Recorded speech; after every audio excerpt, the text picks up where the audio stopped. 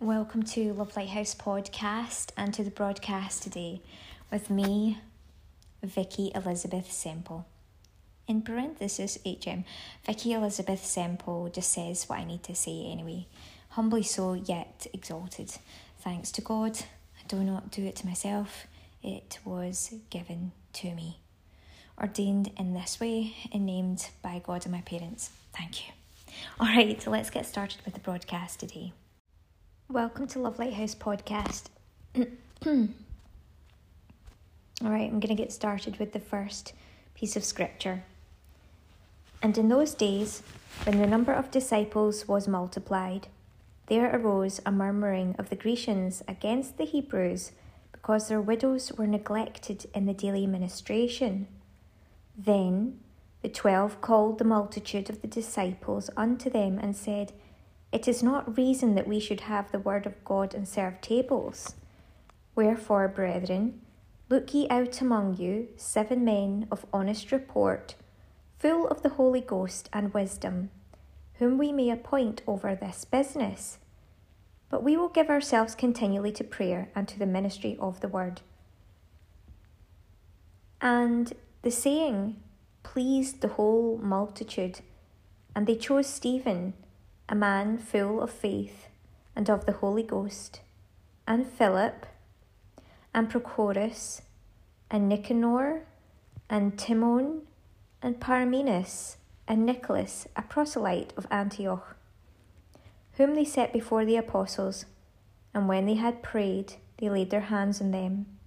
And the word of God increased, and the number of the disciples multiplied in Jerusalem greatly, and a great company of the priests were obedient to the faith. Now, it sounds like these apostles, increased or helped to increase the word of God, and that's what they were duty bound to do. But on the other hand, it sounds like they were duty bound to help in the daily ministration, that of the widows. And what I think it is that, yes, they did. They helped to serve the widows through the ministering of the word of God. So through bringing the word of God, which would then take over for the male's duty, the normal male duty of that of a husband when he was alive, would be there to direct and to guide his wife. So now the wives are the wives of the church, as opposed to just wives of men, of actual human men in physical form.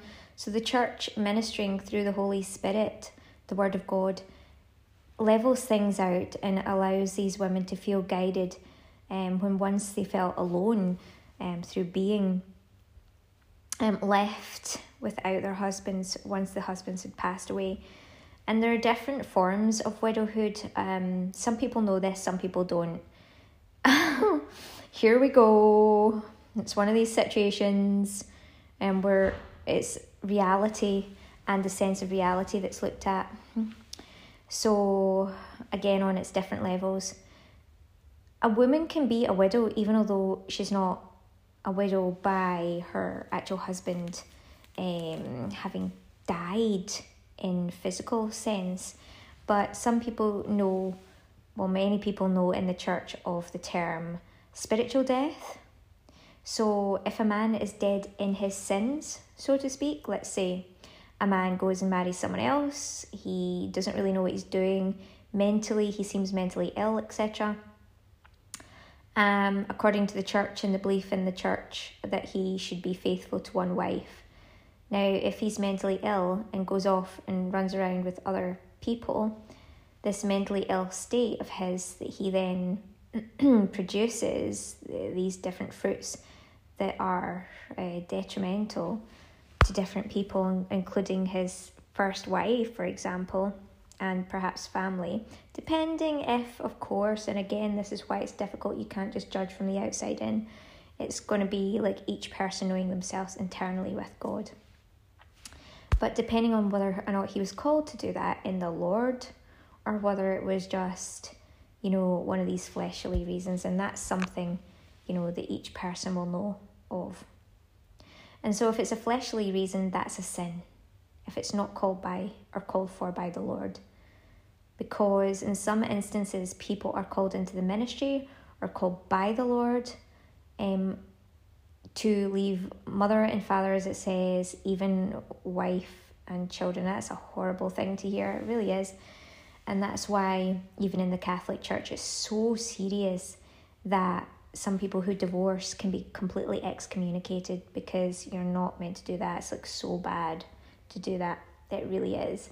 So it's not that it's completely unforgivable if it is, again, as said, by the Lord, that's calling someone, say, into the ministry, or they realised they didn't mean to, but perhaps they weren't really capable of committing at the time. Perhaps they weren't mature enough when they first committed.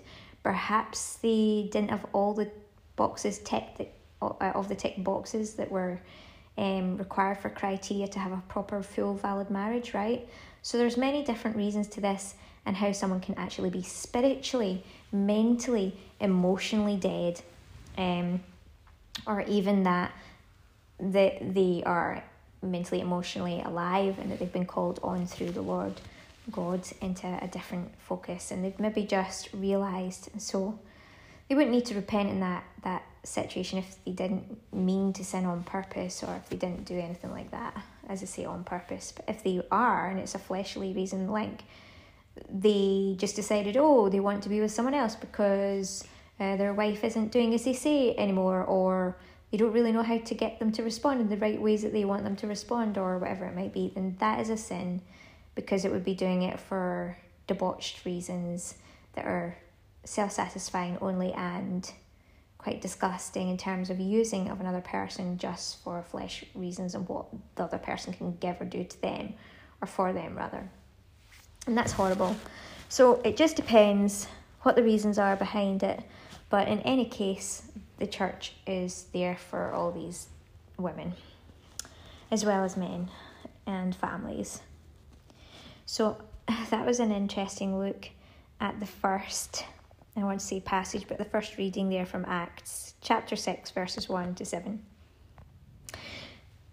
Now, the responsorial psalm you repeat after me is, "May your love be upon us, O Lord, as we place all our hope in you." Ring out your joy to the Lord, O you just, for praise is fitting for loyal hearts. Give thanks to the Lord upon the harp. When a 10-stringed lute, sing hymn songs. With a 10-stringed lute, sing hymn songs. May your love be upon us, O Lord, as we place all our hope in you. For the word of the Lord is faithful, and all his works to be trusted. The Lord loves justice and right, and fills the earth with his love. May your love be upon us, O Lord, as we place all our hope in you. The Lord looks on those who revere him, on those who hope in his love, to rescue their souls from death, to keep them alive in famine. May your love be upon us, O Lord, as we place all our hope in you.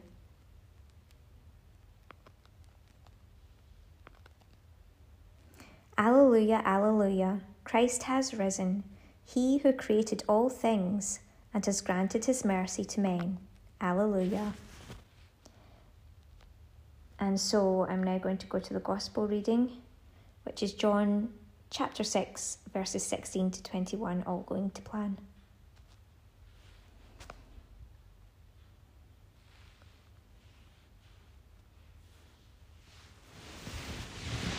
Just going to put my thing outside the door.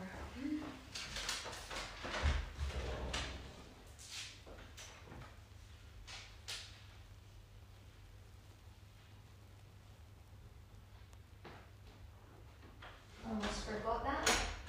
So far so good. I haven't had any interruptions. So let's see if I can get on with this. It's the final piece.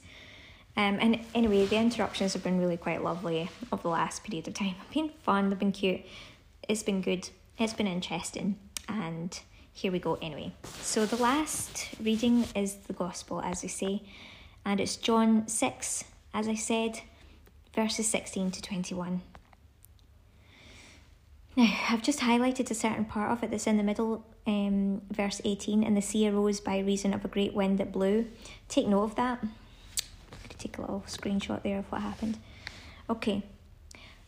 And when even was now come, his disciples went down unto the sea, and entered into a ship, and went over the sea toward Capernaum. And it was now dark, and Jesus was not come to them. And the sea arose by reason of a great wind that blew. So when they had rowed about 25 or 30 furlongs, they see Jesus walking on the sea, and drawing nigh unto the ship. And they were afraid. But he saith unto them, It is I, be not afraid. Then they willingly received him into the ship, and immediately the ship was at the land, whither they went. Miracles. And the miracle of the wind is being put into context here. It's been brought into context by that being highlighted, not in a way where I've meant to as a human. It's just, I tapped the screen at some part and it just started to highlight it. And it's, again, another miracle because it's like maybe a tiny miracle, a big miracle to some people. It depends on your perspective. But a tiny miracle in a way that this has been a topic of conversation, and someone that listens in to me knows about this as well. So you'll be taking this on board, I think, very receptively, and probably asking questions about this in prayer. Right now, you who know about this particular topic, about the wind, I've taken a screenshot so you can see it at some point. Let me know if you heard this one and I'll show you the screenshot, okay? It did happen, it's here. It's a person that I speak to, and they talk about, the power of the wind. I'm not going to open up into full conversation about this, but we talk about synchronicity with weather and how, some people feel like the weather makes them better, but there are some other people that understand it in this type of a way, that the weather can reflect, not always, but a lot of the time, how they are feeling or energy within themselves. So they first notice the energy actually within themselves, the feeling that might be, the emotion that might be, or wherever it is. And then shortly thereafter, or very quickly in tandem, they'll notice the weather reflecting that feeling, that emotion, that energy, whatever it is. Back to this though, and it's really talking about the miracle in this sense of Christ walking across the sea. Now there are times where we hear of him controlling, dominating different things, such as even the weather, the wind, and so it is possible. There are parts in the Bible that will go in depth about this, about how he calmed the ocean when they were out on a boat, and he just was, asleep at first. And I actually went through an experience like that when I was out on my own father's boat. I was out at sea, and I just wanted to lie down, like, underneath the deck in that area. But I went up where everyone else was, and a lot of men were being sick at the time, and they were looking over the side and getting quite flustered or quite, ill with it all. And I just loved it. For me, it was like being rocked in a comforting way. And that's the way that I felt. Like, I felt in tandem, in sync with it. So that's why I probably didn't feel any discomfort about it. I felt that I was okay. And it's not to say that in all situations I always felt that way. I've expressed other times. But when it comes to God being in charge and the weather and things like that, I often feel quite in sync and quite, not always comforted, but certainly like I feel a sense of I am comfortable with the overall situation and what's happening. Thanks to God. And I hope it remains that way. Anyway, this one in particular, Jesus walks on the actual sea. And I remember actually going out, and it almost looked like I was doing that when I was out at air. But it's because There are different parts, I think, to the ocean there, to the seabed, where there are parts that raise up really quite high and then parts that dip. So if the sea's in just a little bit, you could have a dip, and so you would look as if you're quite, quite a wee bit under the water with your legs, and then you go to take a step up, and it'll almost be, at a plateau, at a level with the sea and the seabed. So it just depends how far out you go and what the levels are of the sand and the ground so far out. It can actually look like you're walking on the sea. So there we have it. If anybody's thinking of doing a little bit of a remake or a film with regards to this particular part in the Bible, Ayr Beach could be a location for you to do this quite well without needing a huge budget. Anyway, let's move on from there. This next one, which I really like, is the fact that, not only did he walk across the sea, and they were afraid though, but then he says, be not afraid. He got into the ship, and then they were immediately at the place that they were supposed to be at.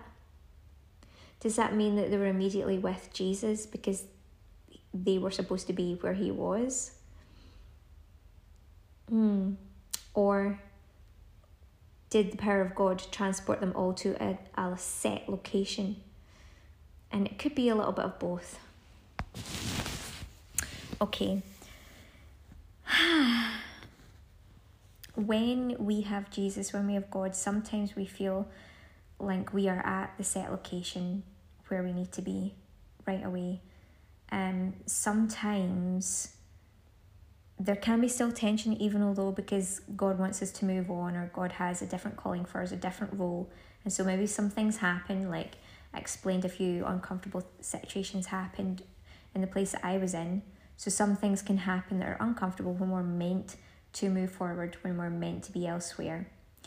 But ultimately speaking, even if we are supposed to be in a certain place and we're called to a place and we're in that and it feels uncomfortable, not through any situations like I had happen, but just in general feels uncomfortable, like wherever you are, for example, then sometimes just calling on God is all it takes. And then you can be right where you're meant to be because you're in the love of God. And that is where we're all meant to be at all times, as much as is possible within this human existence. So join me next time on our Love Lighthouse podcast. I look forward to joining with you. If you want to leave a message, you can figure that out. I'm sure it's available on Anchor, Spotify, and also on Apple Podcasts as well. It may be available in other places as well, but I definitely know on Anchor Podcast it is available. So if you want to send a voice message, do so, and I'll look forward to picking that up. I shall try my very best. And thanks once again.